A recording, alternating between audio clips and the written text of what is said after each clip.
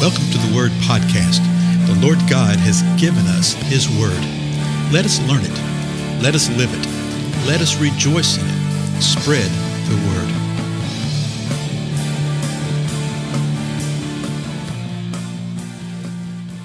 Blessings, everybody. This is Dale. Thank you so much for joining with me today. We're going to continue looking through the book of 2 Thessalonians. We're drawing to the end right now, as a matter of fact, the last chapter. We've looked at 1 Thessalonians, 2 Thessalonians. We looked at Acts to see how the gospel came to this church. And we've seen how the Lord brought from out of a group of pagans, people who never heard the gospel before. They believed it when Paul and the entourage came into town. They were there just for a few weeks. Brought the message of the death, burial, and the resurrection of the Lord Jesus Christ. People were believed and they were transformed. As the word told us in 1 Thessalonians, in the first chapter, that they went from worshiping idols to serving and worshiping the true God. So now he's written these two letters here to deal with some issues, to answer some questions.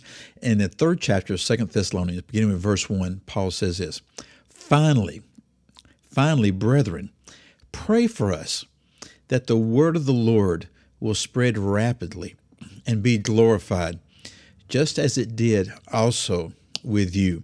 You see this in Paul's writings. Even though he may be in prison, he may have undergone a time of being beaten, just all the horrific things that occurred to him, that the thing that was primary upon his mind and what he desired more than anything was that the word of the Lord would be propagated, that the word of the Lord would spread rapidly and be glorified. And he uses them as an example. He says, just as it did also with you. And I think that would be a great prayer for us now, that we would pray for one another, that the word of the Lord would go out in and through us in the same way that it happened to those that were in Thessalonica. Remember how that it had been trumpeted forth, it said in the first chapter of the first letter, throughout the entire region, through Macedonia and Achaia, what had occurred and what had happened in their life. You know, nowadays, so much of what is trumpeted forth is the organization of man, or the good deeds of man, and what man points to as success. And it's not what the Lord has done. It's not the transformation that only the Most High God can do in the life of someone. So he's saying, when you do this, will you pray for us that the word of the Lord will spread rapidly and be glorified? Then verse 2 is the end of the sentence. And that we will be rescued from perverse men and evil men, for not all have faith. Or not all have the faith. Sometimes there's an article right there. And so what he's saying is there's people who are coming against us. Perverse, literally the word means improper, evil men that are coming against us. So he said, pray for us that the word would spread, and then pray that we would be rescued from these men. But verse 3, he says, but the Lord is faithful, and he will strengthen and protect you from the evil. And then again in English, it has the word one, from the evil one. One's in italics. So the idea being that he'll strengthen and protect us from evil, but particularly from the one that he's been mentioning in this letter, the man of lawlessness, the Antichrist.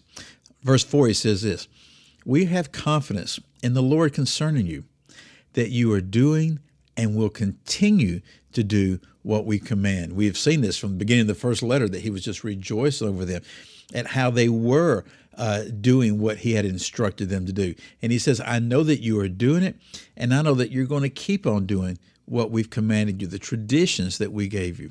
Then the last verse we're going to look at today, verse 5. May the Lord direct your hearts into the love of God and into the steadfastness of Christ. Now, these were people that were doing what the Lord had called them to do. These were people that had believed. These were people that were enduring times of trials and persecutions and tribulations because of the faith. And Paul's telling them, you keep pressing on. I have confidence that you're going to do this.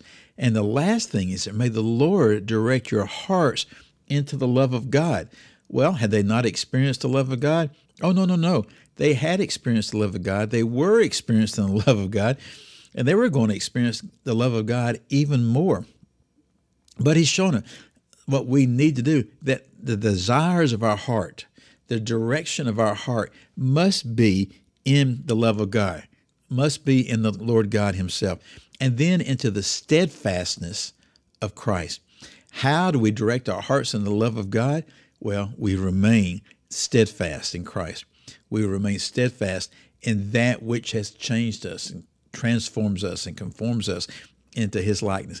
Any other way will be a pattern of deception, will be a pattern of deceit, will lead us the wrong way. And though we may be doing things that we think are in the name of the Lord and unto the Lord and for the Lord, they will not be. They will be for man and for the glory of man. So he literally is starting to bring forth these little doxology proclamations into their lives. So let us do what he said for them to do. Spread the word rapidly. Realize and pray for one another that we will be rescued from perverse and evil men. Remain strengthened and protected by the faithful Lord, because he's the one that protects us from the evil. And keep on doing what he has commanded us to do. Direct our hearts into the love of God and into the steadfastness of Christ. Guard your heart and watch what the Lord does. Again, I'm Dale. I'll see you again next time.